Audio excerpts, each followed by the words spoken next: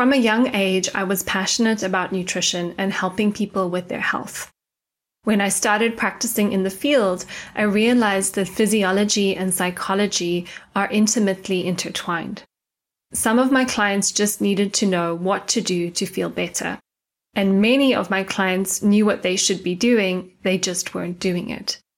Underneath it all, unconscious conditioning was getting in the way of their success. This drove me to uplevel my skill set and coach my clients to remove some of their mental roadblocks and reconnect with the wisdom of the body. I learned about the importance of embodiment and harnessing the power of emotions to get more of what you want from life. I started offering intensive one-to-one coaching packages, and I launched my Grounded Goddess group program. I also wanted to create a free offering to help women understand the power of the mind, body, and emotions. I created the Grounded Goddess Blueprint. The Grounded Goddess Blueprint is a 43-page guide that will help you reconnect with what you want from life and teach you how to build your roadmap to create it. It will help you understand why you often find yourself going round in circles and engaging with self-sabotage. If you feel stuck, overwhelmed, or frustrated with lack of results, you want the Grounded Goddess Blueprint. If you want clarity, understanding, and more success, you want the Grounded Goddess Blueprint. Just go over to groundedgoddess.co.uk/blueprint and grab your copy. That's groundedgoddess.co.uk/blueprint. I believe one of the most important things that we can do is give ourselves the gift of truly nourishing the soul through time spent in self-inquiry, moments that still the mind, and practices that light us up and allow us to reconnect to the child within. Move, Breathe, Create is a platform that celebrates soul nourishment. Move your body to get out of your head. Breathe to give yourself mental clarity and calm. Create without expectation to fuel your inspiration and delight your senses. Come and join us over at movebreathecreate.com and use the code kombucha for your first month free. I'm looking forward to seeing you inside the community. Over the past year, I've been on a healing adventure. I've spent the past 12 months recovering from brain fog, pain, and chronic fatigue. Like any good adventure story, there have been highs and lows, losses and gains, and an incredible amount of personal growth and lessons learned. This journey has made me a better health practitioner and a more empathetic coach.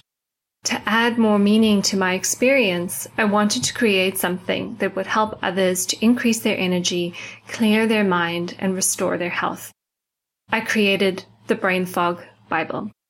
The Brain Fog Bible is a 47-page guide that covers what I call the low-hanging fruit.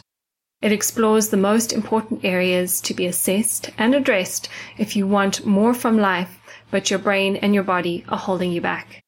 You can grab a copy at brainfogbible.com/download. That's brainfogbible.com/download.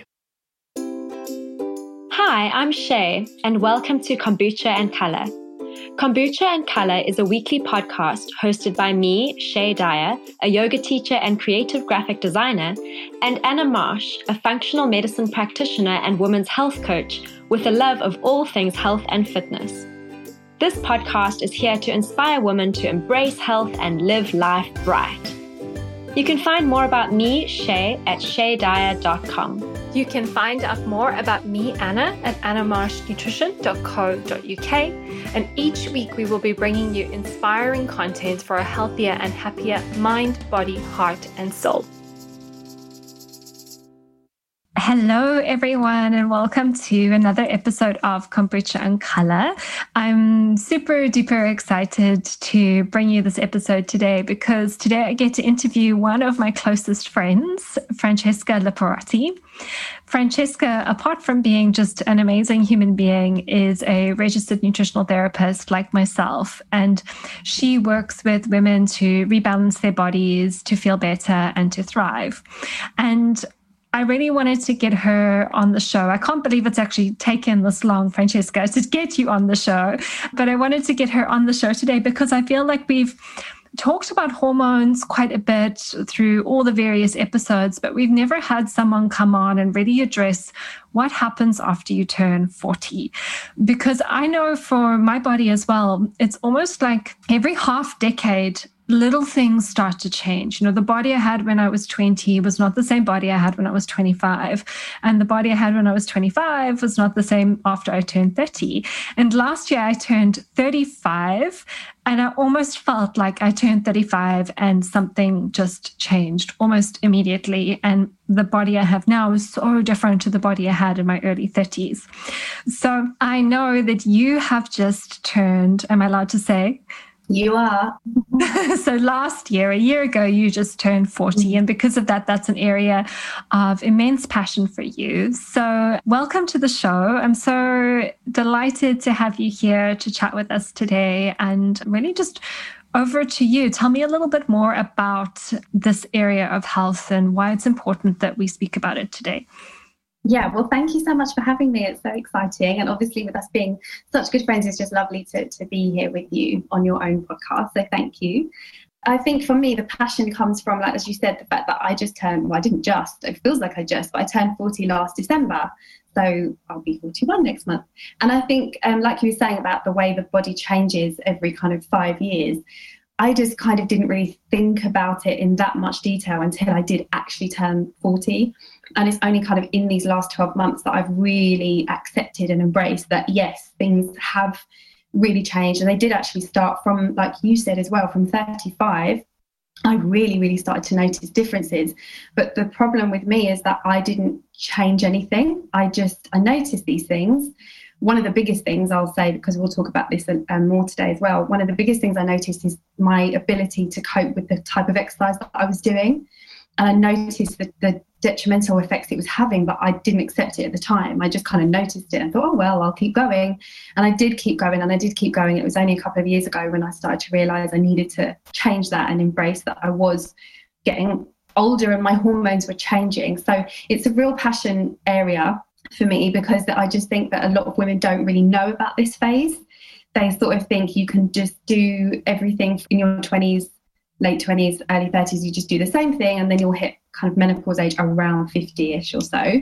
That's it. And that maybe you'll change things up at that age. But there is this in-between phase, which is a great phase. But if we just understand more about it, we can work with it, which is exactly where I am right now. And I'm looking forward to my 40s now, whereas a few years ago, I probably wasn't. Yeah. And I think what you said is so important is I definitely notice with clients tend to just normalize so much, which is common, but not normal. Yeah. So what I mean by that is even before 40 with like PMS and hormones and things like that, people just accept, very heavy bleeding or having to double up pads and tampons, or people just accept that they have to sideline a week of their cycle because they feel so fatigued, or that they have very, very heavy pain and it's normal to just book a day off work and take some painkillers and a hot water bottle. Because so many women suffer, it's normalized, but it's actually, these are all kind of like little canaries in the coal mine. And I think even though we're talking about over 40, health and hormones over 40 today, actually some of the preventative strategies can start in your 20s, in your 30s. And we want to be thinking about these things before we hit 40. And I know you're going to go in and start to talk about the nitty gritty about what those things are. But I think it's really important before we dive into everything else to say, this is not just for you if you're 40 plus. This is for you if you have a uterus, if you have periods, even if you are already transitioning through menopause, I'm sure there's also things you'll get from this as well. So before we go into all the nitty gritty and share all the information that people are desperate to hear, let's dive into your personal story a little bit, because I know people don't go down this career path unless they've had their own experience and their own journey. So tell everyone a little bit more about you and how you arrived at this point. Okay, well, from about 18, 19 years old, I started to suffer with mostly depression at that time and anxiety. And at the time, it was it was unexplained. There was no changes. There was nothing. There was no reason for it. Everything was as it was before, home life, everything was pretty good. So I didn't really understand it. And then it kind of progressed from depression, anxiety, but then into major IBS. Sometimes hospitalization was required with how bad it was. There was a time I was rushed. My mum actually rushed me to hospital because we thought my appendix was rupturing, and so many different symptoms that I was going through. I had all kind of different investigations at the hospital. I was referred to, different specialists, and everything was clear. Every single test I ever had just said that my health was in tip-top shape. Various doctors I saw for depression as well kind of said no, any kind of test I had or any examinations, they just decided that everything was completely normal. I was offered antidepressants at the time, and when I look back now, I'm actually quite proud of, kind of impressed that at the time I had that intuitive kind of response to it. But I just sort of said, I'm not saying that they're wrong at all. Antidepressants definitely have their place, absolutely. But for me at that time, I kind of knew that wasn't the answer. I knew there was more I needed to explore. So basically time went on, 22, 23, 24, things just got, I guess, worse and worse. I gained about 3 stone, again, unexplained. I had migraines about 3 or 4 times a week, if not a low-grade headache at least every day. I was living on things like Pro Plus. I don't know if they make that anymore, but it's like a caffeinated pill that was sort of to just kind of keep my energy levels up, because my energy was just on the floor every day. And for someone in my young, early 20s, it just wasn't how things should be. So in the end, I was about 25 years old, and I saw an advert for a nutritional therapist. And this is something I had just never even considered. I never even thought to look at the link between food and how you felt. I had no interest in healthy food or anything at that time, but I just went to see this lady. And honestly, from there, the rest is just history. So she just changed my life completely. She kind of started my journey, because from then it was book after book after book. And then at 27, 28, I decided I'm going to study nutritional therapy. I realized you could train in it. And then I started to do that, eventually qualified. Kind of in the end, it was 6 years later, because I had to get science A-levels and everything before I could go into it. But it just transformed my health and well-being. It took a long time because I gradually changed things, but just step by step, every single small change I made had a really significant impact. And then that just kept compounding on top of one another. And by the time I was 30, I felt amazing. I felt better than I had ever hoped to feel in my 20s. And it's kind of been that way ever since, that I've just kept progressing as I've got older. So yeah, that's kind of how I came to be what I do today. And so what were some of the big changes that you made that had the most significant impact? And you don't have to go into the details, but maybe just talking about some broad areas of things that really helped. Well, I mean, initially, the tiniest change, but the most significant impact was water. So, for example, we were talking about my headaches, my migraines. There was loads causing that, but hydration for me was a big problem, and it was something I didn't know. But the nutritional therapist obviously highlighted that. So I simply started to increase my water intake. My headaches got better. My skin started to clear.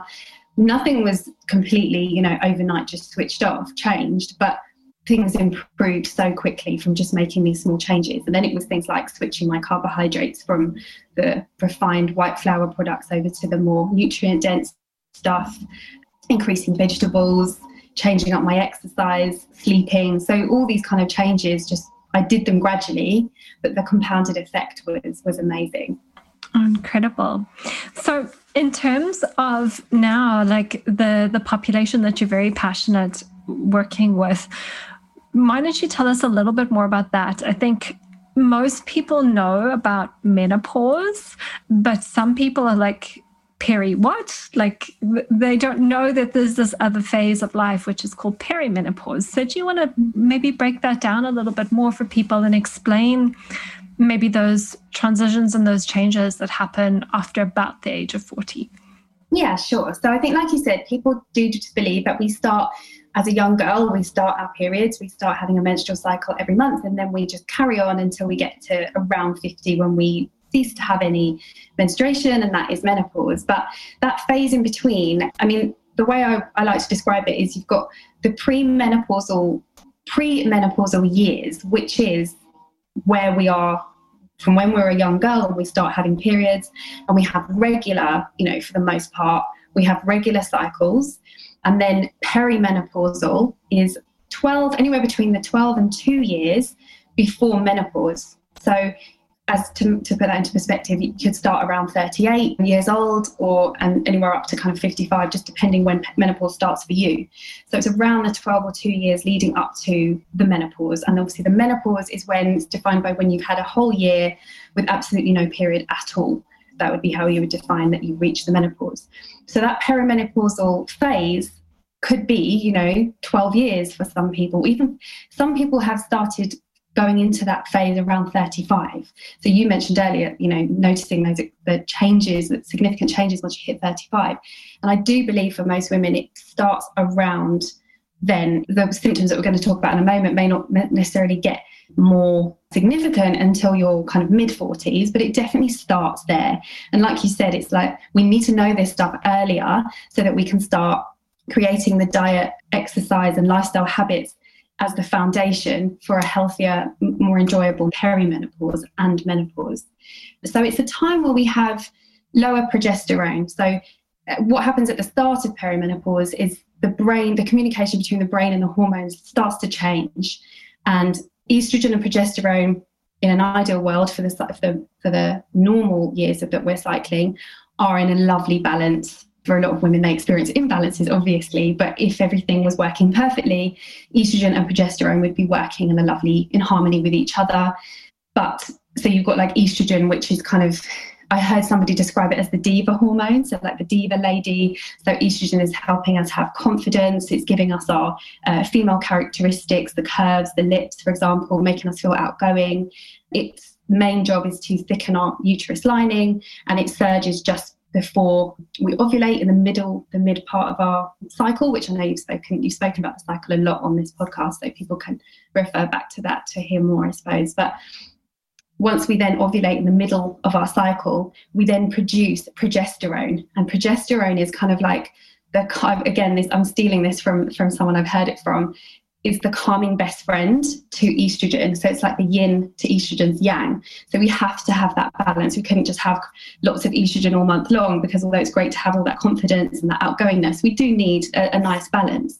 So what's happening in the perimenopausal years, where that communication starts to break down between the brain and the hormones, progesterone starts to fall. And we just end up with less progesterone during that phase, and also estrogen is on a roller coaster ride. It's just going up and down, and some of those peaks and drops can be so significant that they cause these erratic symptoms. And then coupled with low progesterone, we'll experience kind of the main symptoms would be things like increased anxiety, trouble sleeping, mood issues, but also hot flashes. So those are the three most common things that you would experience in that time. And for some women, they're just very, very mild. For other women, they get more and more exacerbated as they go along. So it's almost like that calming best friend breaks up with the diva, and then the diva in her grief just goes on a bender and goes a little bit crazy. Perfect example. Yeah, explanation. Exactly. And progesterone, being the calming best friend, she calms the nervous system. She's the anti-anxiety hormone. That's what she's known as. Her main job, where I said that estrogen's main job is to thicken the lining just before ovulation, so that if we have a pregnancy, the lining is able to hold that pregnancy. But progesterone's main job is to hold that pregnancy in place. So that's why we produce so much progesterone after we ovulate. And then even if we don't fall pregnant, which is obviously happening for most women most months, they're not specifically trying to get pregnant, progesterone drops naturally in a normal cycle. But it's just that in perimenopause, we're not ovulating as much. So some months we'll have what they call anovulatory cycles. So we'll still have a normal cycle. It will feel normal, look normal. But little do we know, we haven't actually ovulated. So therefore we haven't produced progesterone, because we only produce it as a result of ovulation. So we just end up with much lower progesterone levels. So that's where all the anxiety comes from, and also the lack of the kind of sleep issues as well. So what are people looking out for? I know you've mentioned some of the symptoms. I don't know, maybe if you've got a client in mind, almost like a mini case study. I appreciate I'm totally putting you on the spot right now. So, but like someone's coming to you and they're like, I've got this symptom, this symptom, this symptom, this symptom, and you know their age, and you're like, yes, I think I know what's going on with you. It's perimenopause. What might be the red flags? So I can think of one in particular. One kind of case is a 43-year-old woman. So another thing as well is that as we're having children later in life these days, which is great, it can add more stress to the situation. So this particular lady, 43 years old, almost 44, she has 3 small children between the ages of 6 and 11, and they're all clustered in that age. So she's got 3 small children. She's also running her own business, working from home. She doesn't run it full time as such, but over part time. And she's got elderly parents, so she's quite stressed, worried about them all the time. At this stage in her life, it's, you know, normal that they would be elderly. So she's saying that she has migraines. She's like, I don't know where this has all come from. I suddenly have these new migraines, but they're happening once or twice a week now. It never used to be like this. She's saying, I used to be able to train in the gym a few times a week, lifting weights or lots of HIIT training. She used to do 5 HIIT sessions a week. Now she's just about managing 1, and she's really confused as to why that's the case. And then she has things like night sweats that she's saying have just come out of nowhere, hot flashes during the day. She's not really able to pinpoint them to around her cycle. She's just saying it's completely erratic, because it's normal for our body temperature to rise just before we come on our period, for example. But this lady will say, no, I'm having these night sweats and hot flashes anytime. They're just random. Joint pains. So this lady's actually got rheumatoid arthritis, but she's saying that her joint pains have just got so much worse over the few years. Low libido, depression, anxiety, days when she literally just wants to scream and throw everything out the window and just... Yeah, I was going to say, listening to this, I'm like, well, she's running her own business. We know business owners that can have a lot of pressure. She's managing 3 kids. I cannot even imagine running a business and looking after 3 children. Like, I feel like my clients are my children that need looking after. And then she's got these elderly parents as well that she's also concerned about. And it's a lot, right? And I think some people, and I see this in my clients, and I'm sure I've done this myself in the past, is you're almost so busy that it's so easy just to push all these symptoms down and just almost like brush them off because you're like, oh, it's just life. It's just hectic. And not actually realizing that there's some imbalances going on. Exactly. And one of the other ones, actually, there's a huge complaint, weight gain around the middle. So this particular lady that I'm thinking of would just say, as she said about all the other symptoms, I haven't changed anything. Why do I have this excess fat around the middle that I just can't get rid of? It's so frustrating. And these are on top of all the stress that these women already have. So there's 3 small children, running her own business. All of these symptoms are yet another stress. And the fat gain around the middle. Some women are kept awake at night by that. It's a real frustration for these women. So this particular woman would have actually said to me, maybe this is early menopause. Because as soon as a woman starts to have hot flashes, for example, or night sweats, that's what they associate it with, because society, you know, that's what's out there. It's like you're either having normal periods, or if you're getting things like hot flashes, it must be menopause. And if you're 43, then you're hitting early menopause. So if she didn't get any different information, that's what she might be running with. And then again, another stress. Why is this happening so early? What's wrong with me? What's wrong with my body? What's wrong with my hormones? When actually there's nothing wrong with you at all. Everything's happening as it should. It's all normal, as in it's normal to have this perimenopause phase, but your symptoms are not. They're a normal characteristic of perimenopause, but they shouldn't be so severe. And that's what we can manage through, you know, the various diet and lifestyle and exercise.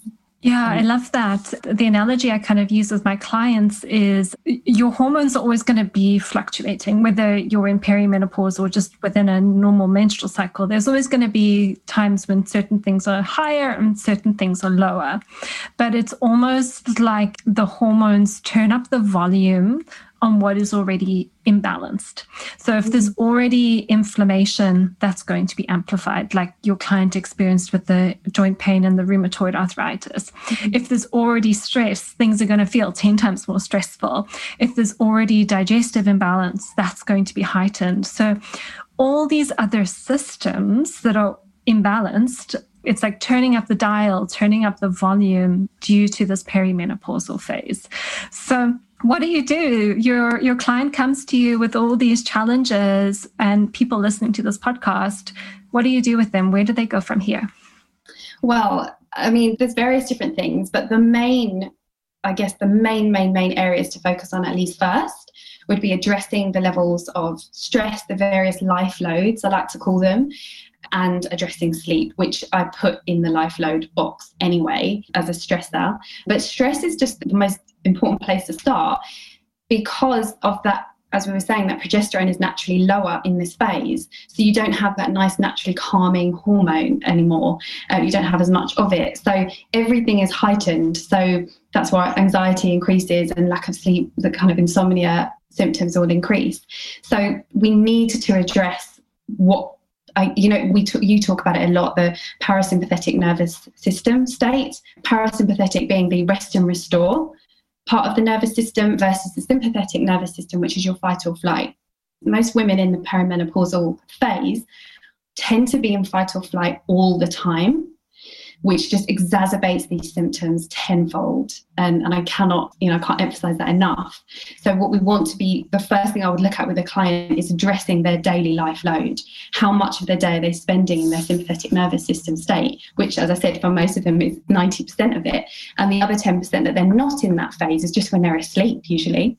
The kind of 5 to 7 hours that they manage to get, they are managing to be in rest and restore. But other than that, as soon as they wake up in the morning, especially if they're fueled by caffeine as well for the day, they're just keeping themselves on and on and on, switched on all day long. They start the day running around, getting their kids ready. And even women, I'm speaking to women that don't have children, it could just be that they're getting themselves ready for the day, they're busy work, commute to work, for example, or they're high-pressured meeting at 9 a.m. that they have to be on time for, whether that's on Zoom like it is at the moment during the pandemic. And then they're sort of, meeting after meeting, or just commitment after commitment, whether professional, family, or personal, is just all day. And then they might throw in a HIIT workout in between, or a long run or a spin class or something like that in the middle of the day. And then they keep going. And then it's just sorting everything out, whether it's just for yourself or for your family. Then you've got the evening where you're thinking about tomorrow and you're prepping this and you're prepping that and you're sorting this and you're cleaning that and you're cooking that and tidying this.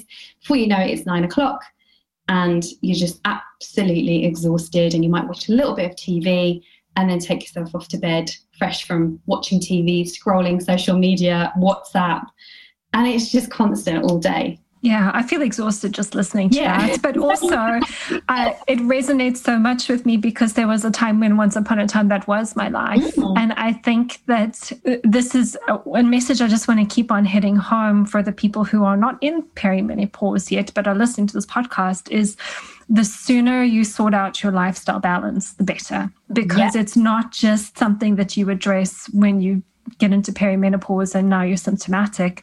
It's something that is eating away at your health every single day until it's something that you address. Would you agree?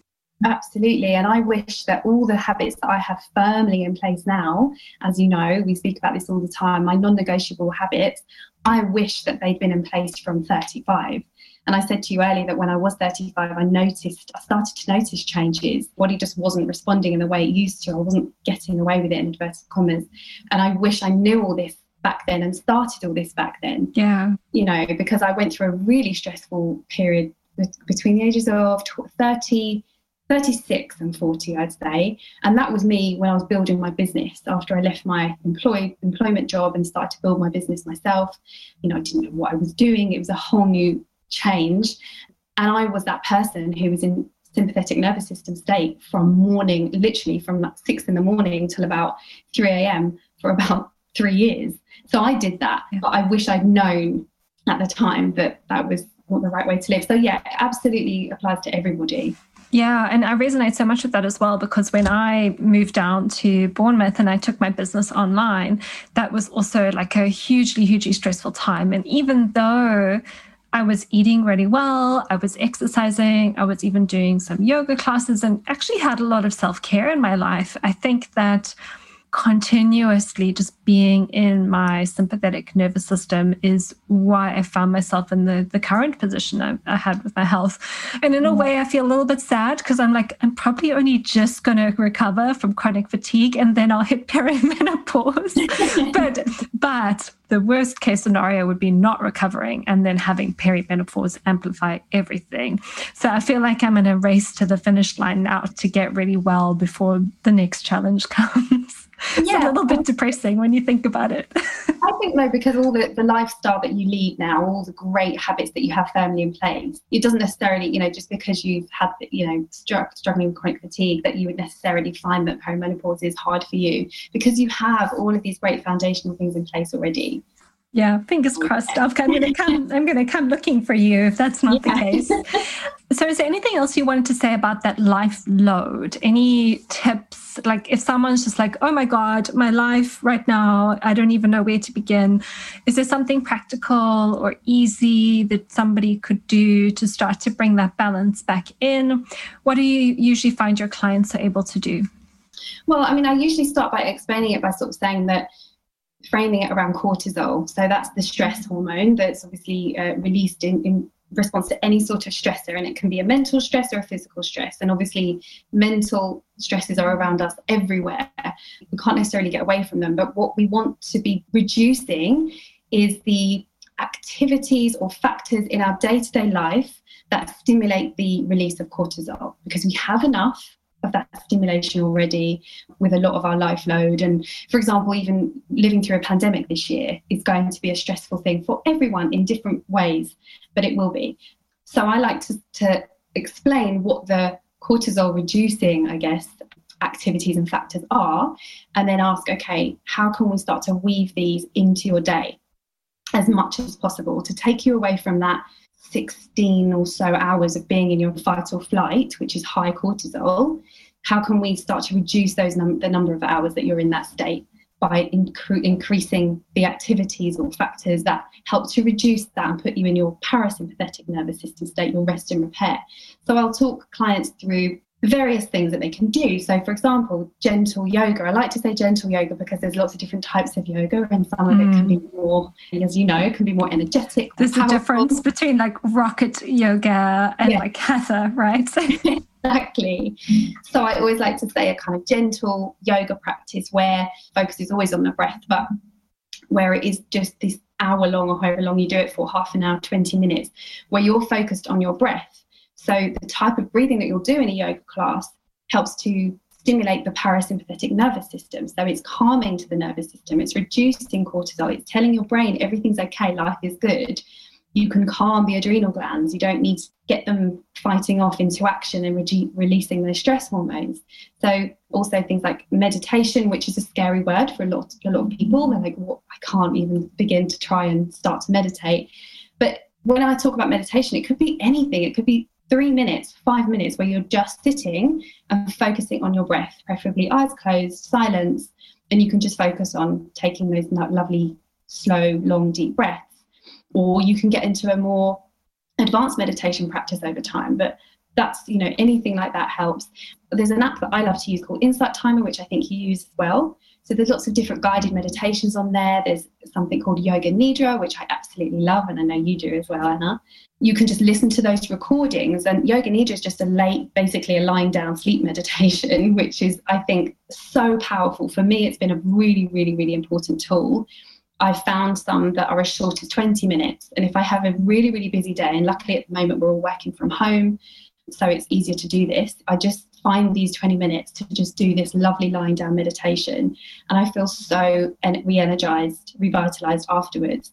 So even just something like that incorporated into your day to help bring you into that parasympathetic nervous system state. A walk in nature, getting out and exposing your eyes to green spaces. It could just be a simple, small green space across the road, or you might be lucky enough to live near a big park or a big common. I guess those are the main practices I'd want people to start increasing into their day. And it could even just be a quick 10 minutes to read a good novel that you're enjoying, So I feel like it might be a good time to talk about exercise, because you've already said, I want people doing gentle yoga. And you were quite specific that you don't want it to be too intense, because I know, like in my 20s, I used to do HIIT, I used to do CrossFit, I really used to kick my own booty at the gym.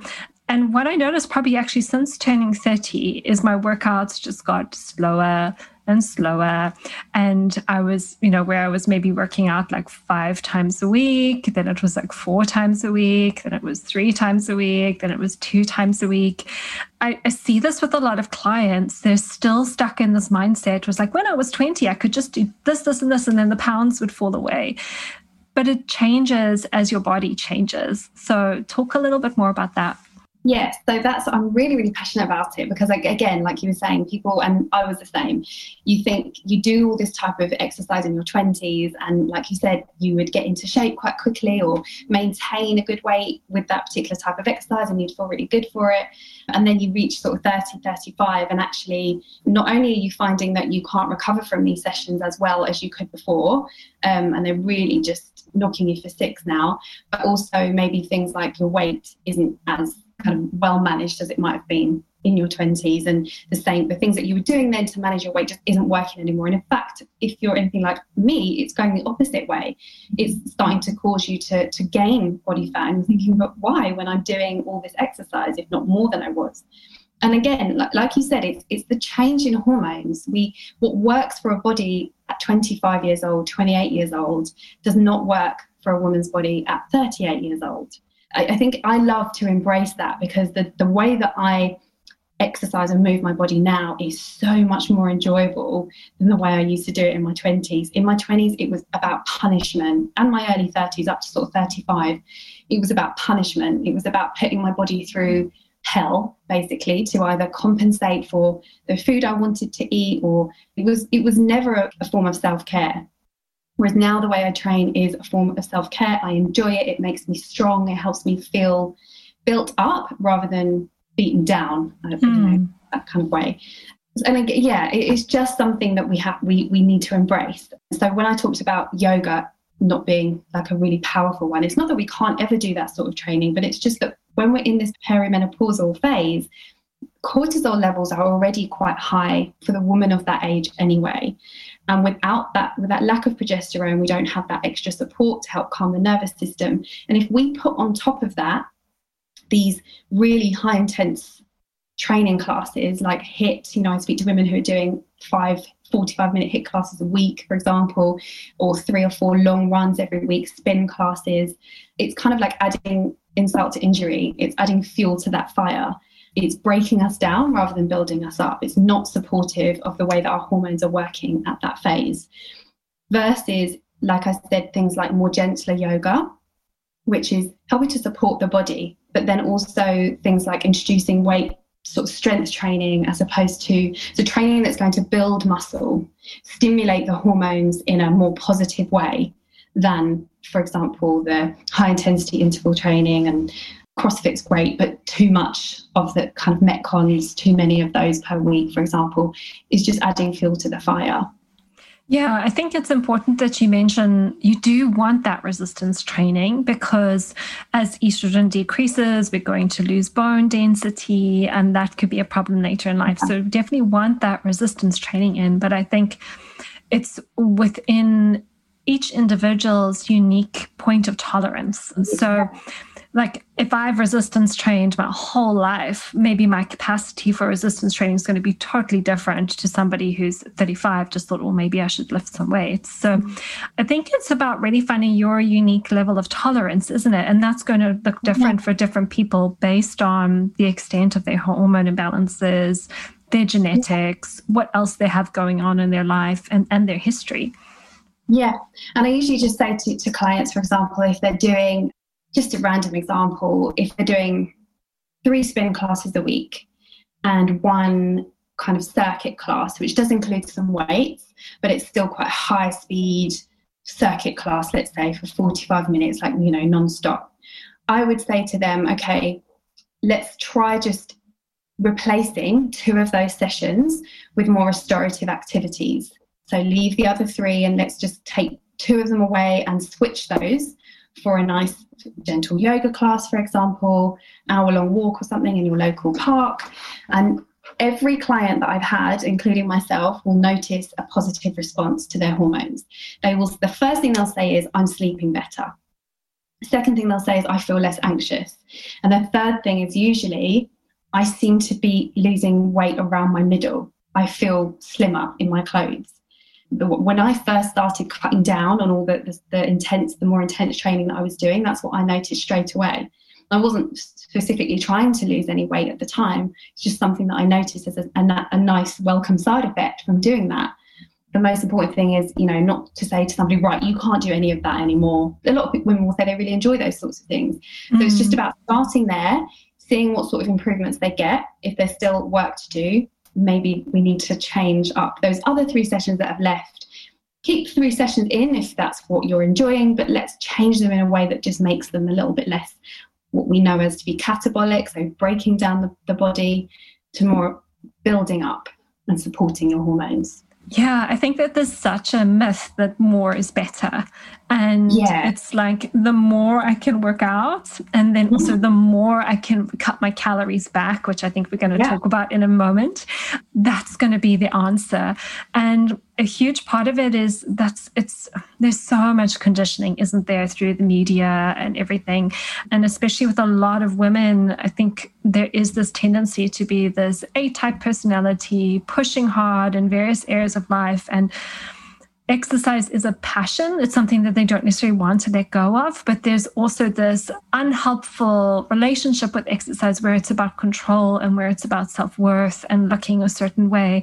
And to give up those intense sessions is like, oh, this is really scary because I don't know who I am without this. But then when you surrender to it and you're like, whoa, yeah, I've got more energy. I'm feeling less anxious. I'm losing weight. I'm sleeping better. The results speak for themselves, don't they? Exactly. And I think you have to experience that before you'll be comfortable with it. So when I first started doing restorative, specifically labeled restorative yoga classes, 60-minute class where you're practically lying down, you'll move positions about 4 or 5 times, and you'll hold each lovely relaxing stretch position for anywhere up to 10 minutes. And all you do is just move between these poses. So it's like a sleep. Kind of, you're doing it all in your sleep, and it's the most beautiful hour. But when I first started doing those sorts of classes, there was a part of me that used to say, this is a waste of an hour. I could be doing other things, or I could be lifting weights, or lifting weights is a great thing to do, but I just used to think this is just a waste of an hour. And now I will passionately do restorative yoga 2 to 3 times a week. And you kind of feel lazy as well. You think, well, what benefit is this? Like, I'll sleep tonight when I go to bed. Why do I need to do this now? It's so silly. But now because the benefits speak for themselves for me, I know that if I let a week go by and I haven't done those kind of things in my week, and it has just been all go, busy with work, I've done a few decent workouts that good for my hormones, but still that's kind of all I've done, and I haven't done the restorative stuff, I know my sleep changes, everything changes. I start to feel more anxious. So yeah, the results speak for themselves, but it takes time to get used to incorporating those things and embracing them and saying, no, this is an hour well spent. It's not a waste.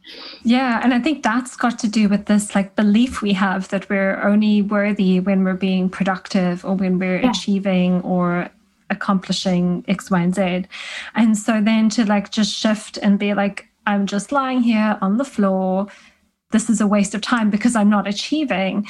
It's a mental shift that has to happen. But that hour on the floor is going to give you back 3, 4, 5, 10 hours of your life because you're not losing time and energy because you're exhausted.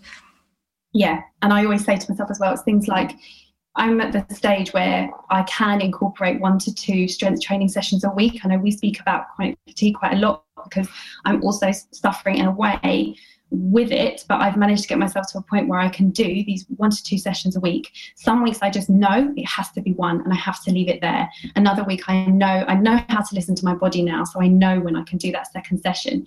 But when I do the restorative yoga class where I'm just lying on the floor practically for an hour, it's almost as if that's allowing me to recover better from the strength training session that I have done that week, or allowing me to even do it in the first place. I basically tell myself, you have to have this balance. If you don't have the balance, that's when everything just falls apart. And that's what I like to try and teach my clients, is that there are certain things we can do, but we must balance them out. And then there's times where people can't do that at all. I have, as we both know, we speak about this a lot, I have clients that can't do any training for a long time, any sort of exercise apart from yoga, if that, and walking. And then we have to slowly build them up again to be able to do any more than that. Yeah. So, yeah. That's where I'm at. Yeah. So we've talked about, I think it sounds like your number one is let's create this balanced lifestyle load. And part of that is actually creating this balanced exercise load, because if you're doing too much intense exercise, and I would say at the level that's inappropriate for your body, which is different to everybody else's body and is also different to the body you had 5 years ago, if you're finding the right balance for exercise, you're actually reducing that lifestyle load. And so I know, because we have our little rants about this in private when we meet for green tea and chocolate brownies, is that we both have a real bugbear with calories, or people who think that they just need to cut their calories back to lose weight. So let's talk about nutrition, perimenopause, calorie counting, and all of that. Okay, well, yes. So, I mean, one of the worst things that a woman can do for her hormones is cut her calories. And over exercise. But as we said, that over exercise in inverted commas is different for everybody, what that level is. But just doing too much and restricting your calories too much is just a recipe for disaster for hormonal balance, which, as we've said, during perimenopause is already erratic. Estrogen's on a roller coaster, progesterone is low, cortisol is high already because of life load and the fact that progesterone is so low. So we just don't want to do anything that adds fuel to that fire, and calorie restriction is one of those massive fuels for that fire. Also, thyroid is really important. You know, we want to make sure we have a healthy thyroid gland that's producing enough of the thyroid hormone to regulate all of our metabolism and metabolic system. And the worst thing we can do for thyroid health is restrict calories. So yeah, it's a huge bugbear, but what's going on today is that it's still so popular. It's still so common in everyday media, social media. It's everywhere. You still get fitness professionals, for example, talking about, I'll put you on a 4-week low calorie plan. It's just everywhere. So I don't blame people for still thinking that that's the way they need to go. And again, that's another thing I work really hard on with my clients, is to help change their mindset and understand that actually more is better when it comes to food. And again, there's always a ceiling. There is a ceiling.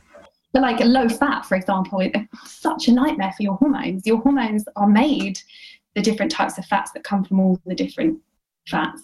And the fact that it's still demonized, fat is still demonized, but actually every fat is beneficial apart from the not so good kind of fried trans fats, but that's a whole other podcast, I'm sure. Yeah. So talk me through then, how do you approach someone's nutrition? If you shared the case study of that client of yours and all the symptoms that she was having, where do you begin then with, you know, somebody's maybe noticing that they've got these symptoms, they're working on their lifestyle load, they're refining their exercise balance. What do they need to be thinking about? What are the priorities for diet? So the priority for me would be to get their blood sugar levels balanced. Keeping blood sugar levels under control will keep the hormone insulin under control. Too much insulin will increase inflammation, which is one of the big drivers of hormonal symptoms. So heavy, painful periods, for example, sore tender breasts, it kind of drives up all those excess estrogen symptoms that we all know about for PMS and perimenopause. But also it's going to have a knock-on impact to cortisol, the stress hormone. So blood sugar highs and lows basically will have an impact on that whole entire balance. So the first thing I'd want to do is make sure there's enough protein in the diet, specifically at breakfast. And I say that because that's the first meal of the day where most women just don't get enough protein, because it's much easier if you're eating all foods. It's much easier at lunch and dinner to get that protein in. It's kind of more normal, isn't it, to just get some protein in at those 2 meals. But if breakfast is more of a like cereal based or toast based, then the protein is quite low. So that would be the first kind of thing that I would be looking at, is quality sources of protein at every single meal to help balance her blood sugar levels. I'd also be looking at the sources of carbohydrates. So the particular woman that I was thinking of earlier would have been more reliant on the refined white flour sorts of carbohydrates. So the things that spike your blood sugar levels quite quickly.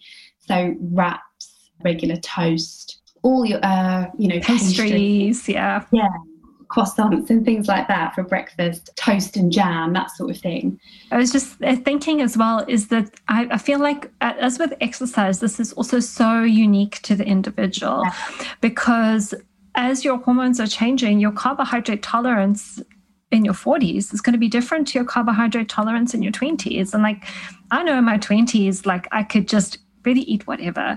And now, like, I have to be so careful, like even like having too much, like not even too much fruit, like a piece of fruit or a small portion of sweet potato can really mess with my blood sugar. So I think like the things that you've mentioned are the definite priorities, but also understanding that if you work with a practitioner like yourself, then you can really learn to refine that very specific balance for you. Yeah. Yeah. I mean, they call that your own, unique carbohydrate tolerance. We are all unique, so we all have our own different one. But with most of my clients, when I first start working with them, the first piece of work is to switch the types of carbohydrates that they're going for over to the more nutrient dense, high fiber. So these carbohydrates would break down much slower for these women into sugar and will cause less blood sugar spikes, and coupled with protein, even better, because protein will help to reduce those spikes. And then after that, we can start refining the actual amount. I definitely feel that's, for most of my clients, that's the first place we need to address. And then I'd want to make sure they have enough good fats. That would be the next step. I'm yet to meet a woman that I first start working with who is eating enough good fats. I've never in 7 years met anybody who is eating enough fats. So that would be things like olive oil and, avocado, oily fish, kind of salmon, mackerel, that kind of thing, nuts and seeds. I would be wanting to make sure coconut, I'd want to make sure there's enough of that in the diet, that they're not scared of it as well. A lot of clients will still say, oh, can I actually have half an avocado? Are you sure that's okay in one day? And I'll sort of say, yeah, it is fine. Obviously, again, like you were saying, everything has its ceiling. We don't want to go crazy, but most of the women that I start working with need to start realizing that you shouldn't be scared of the extra food and the extra calories. And in fact, that's what you need. And then we can make sure once they're used to that and happy with it and comfortable, we can just keep refining that over time and making sure they're not going too far the other way as well. Yeah. I always think of it like a seesaw. And I have this experience as well with clients. Is like most clients is like, there's loads of carbs on the one side of the seesaw, which like is weighing it down. And you kind of want to be taking some of those carbs off and putting more of the fats on the other side of the seesaw. So then they find that balance. And I think I kind of thought like, surely everybody knows right now that like fat doesn't make you fat. It's good for your heart. But you're so right. I hadn't thought about it until now. How many people do I see who are actually really, if I'm getting them to count macros or something on MyFitnessPal, it's like 30 grams of fat, 40 grams of fat a day. And I'm like, no wonder you feel the way you do. You need to eat more fat. Yeah, and I have clients that will say when they first come to me, I do eat lots of fats. And then I will look at the food diary, which we kind of look at before we start working together. And there are fats there, but nowhere near enough. But that client, because they are including some fats, believe that they're having lots of fats because there's still that fear. So you've got the people who have no fats whatsoever, people that have said, no, I will have some, but they're still too scared. So it's literally just some. It's like the tiniest amount. So there's still so much more work to do. And it's like, I think you and I in our profession, we will take for granted easily. We can quite easily take for granted that people realize now, but no. I heard this term recently, which is called the knowledge curse. Is like when you know so much, like because you've just been like completely immersed in all of this now. I graduated almost 12 years ago. So like it's been a long time. You just completely forget what it's like to be a lay person. It might be the same for you, but my boyfriend, Mark, keeps me in check. So I'll talk to him about certain things and he'll just say, whoa, back up.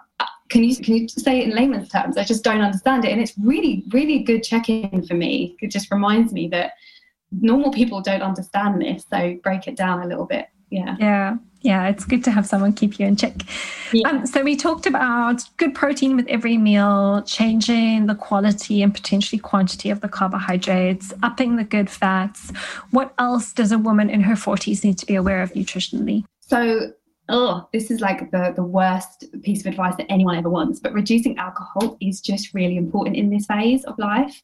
And I try to avoid, even for myself, embracing that. And I try to avoid telling it to people, but I just got that stage now where I say it openly. Before, I used to be scared to say it because people just don't want to hear that. They want to just walk away from you. The impact that alcohol can have or does have on our hormone is so significant, especially in our 40s. Again, it's about adding fuel to that fire, and alcohol just does. It doesn't mean that we have to completely abstain, but it's about understanding that anything more than just one glass of wine, I'm sorry to say, does just have quite a significant impact on the body's ability or liver's ability to detoxify estrogen, which we need to be good. Yeah.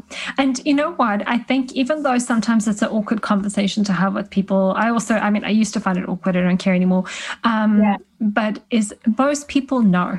Most people are like, I just have one glass of wine and I feel awful. I can't drink as much as I used to. And I think they know that it's not serving them.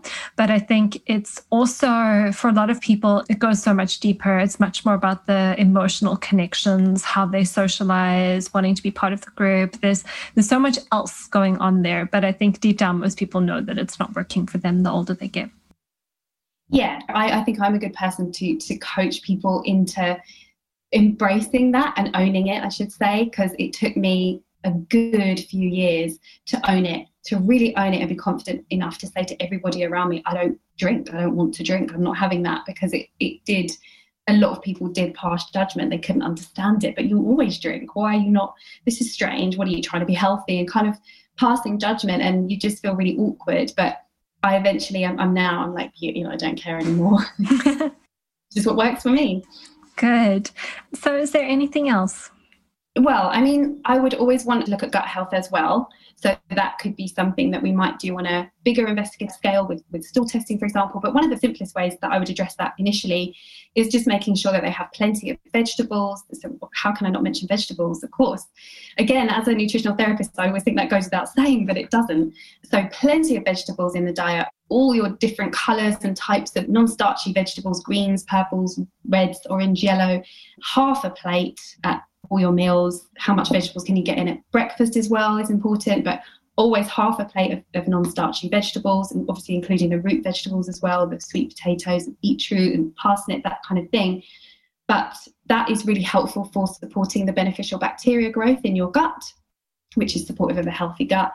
And then like fermented foods, if people are happy to include things like sauerkraut and kimchi, chewing really, really well. So those would be the kind of foundational pieces. But the vegetables will have an effect on, that's needed for all sorts of different reasons for hormonal health. Those are the kind of key dietary factors we'd look at first.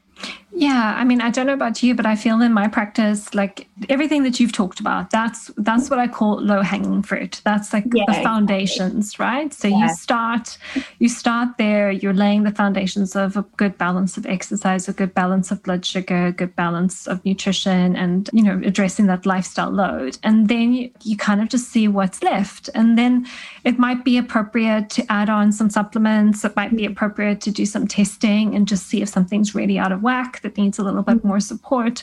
Would that be your approach as well? Yeah, definitely. So exactly, those would be the lowest hanging fruit. Another thing I didn't really mention, but I would always want to be looking at the nuts and the kind of seeds as well. I like to make sure there's pumpkin seeds and flaxseed and sunflower seeds, for example. So just really increasing the plants and the good fats, balance with blood sugar. So that would be the lowest hanging fruit. But then, like you said, there'll always be, again, with perimenopause clients, there will probably always be a need for supplements, with things like magnesium being really important just because of its beneficial effects on calming the nervous system, helping to reduce those stress hormones and helping to balance sleep as well. It's something I can't live without, and I think you agree.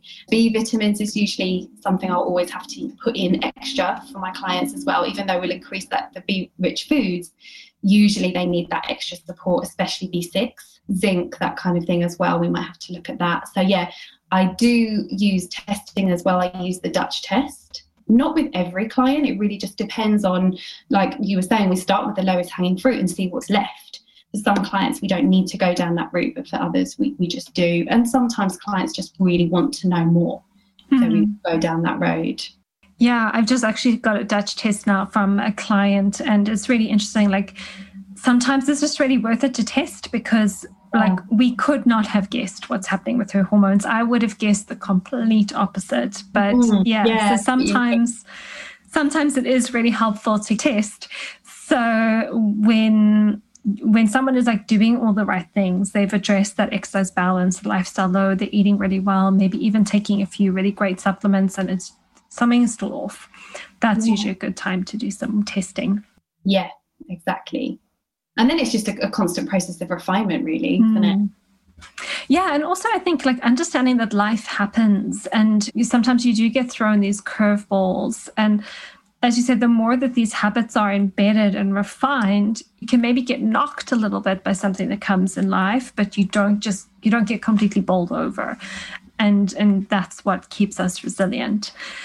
So is there anything else you wanted to share about health and hormones after 40? No, I mean, I think we didn't really talk about sleep that much, but I think we talked about reducing life load and, you know, helping to calm the nervous system.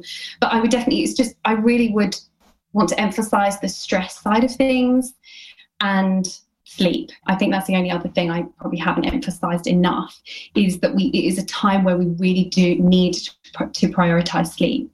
It just has to be made something that is very important and almost like a non-negotiable, to get to bed by a certain time. For me personally, I found that I have to have a really robust evening routine to gear my brain and my body up for a good night's sleep. And I have to do it every night. And it's just something, again, that it's a non-negotiable. Obviously, we're going to have the odd night where you might go out, so you won't have this bedtime routine. But if that's just few and far between, that's fine. But for the most part, the evenings that you're at home, which is probably most, having this lovely routine that just helps to gear you up for a good night's sleep, I find really, for me, so important. So what does your routine look like? So the biggest thing is the kind of dim lights in the evening from around 7ish. So I have a lovely dim lamp in the living room.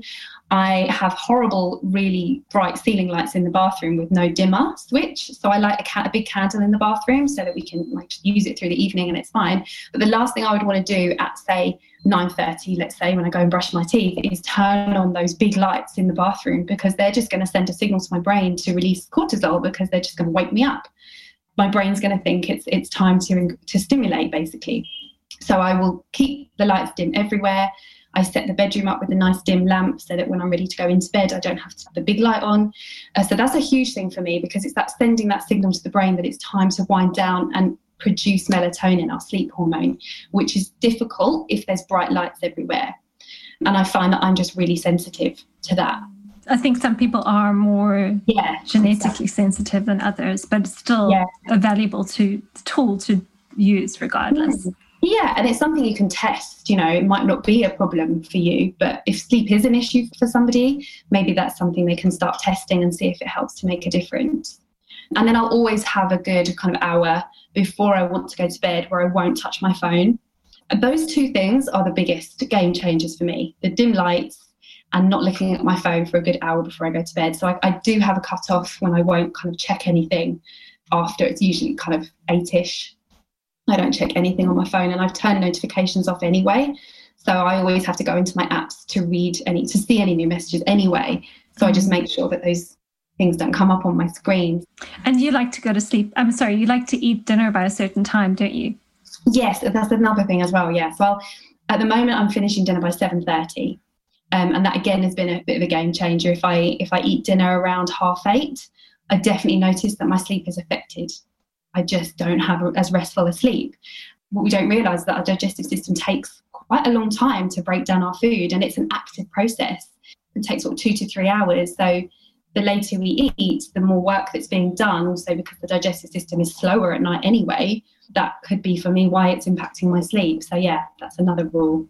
Yeah, I've noticed that, because I usually like to eat by 6. I'm like super early eater, but I also go to bed quite early as well. and I've got an Oura Ring, which tracks all my data. And if I go out for a meal, if I eat too much in the evening, if I eat late, it really shows in my Oura data that my heart rate stays so much higher in the first half of the night.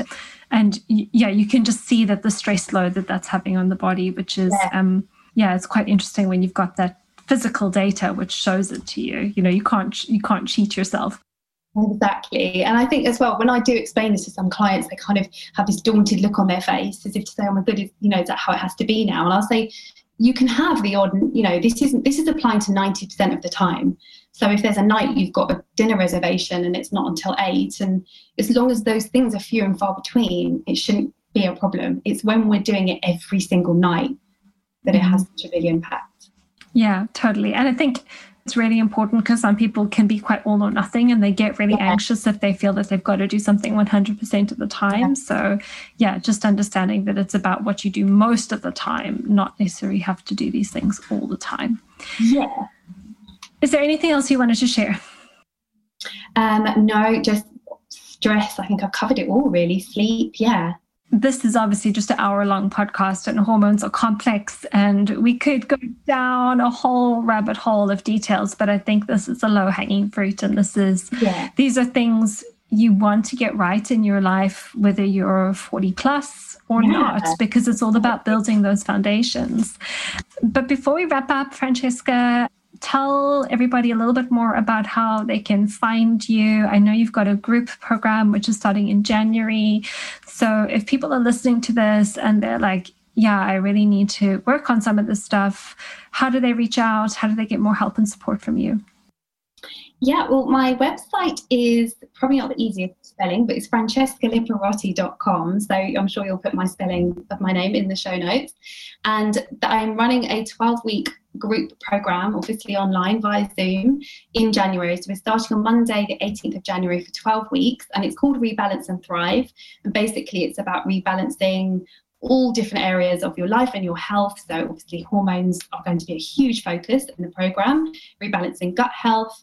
So it's basically rebalancing everything in your life and body and your health to help you thrive and enjoy, and, you know, whatever phase you're in, whether that's 30s or 40s, it's going to be beneficial for everybody in those kind of decades of life. That's 12 weeks. It's starting on the 18th of January. You can find information of that on my website. And there's a tab for the Rebalance and Thrive program under Work With Me. And I'm on Instagram as rebalance_and_thrive. Amazing. Well, I'm sure after listening to all the incredible knowledge you have to share, there'll be people reaching out to you to participate in your program.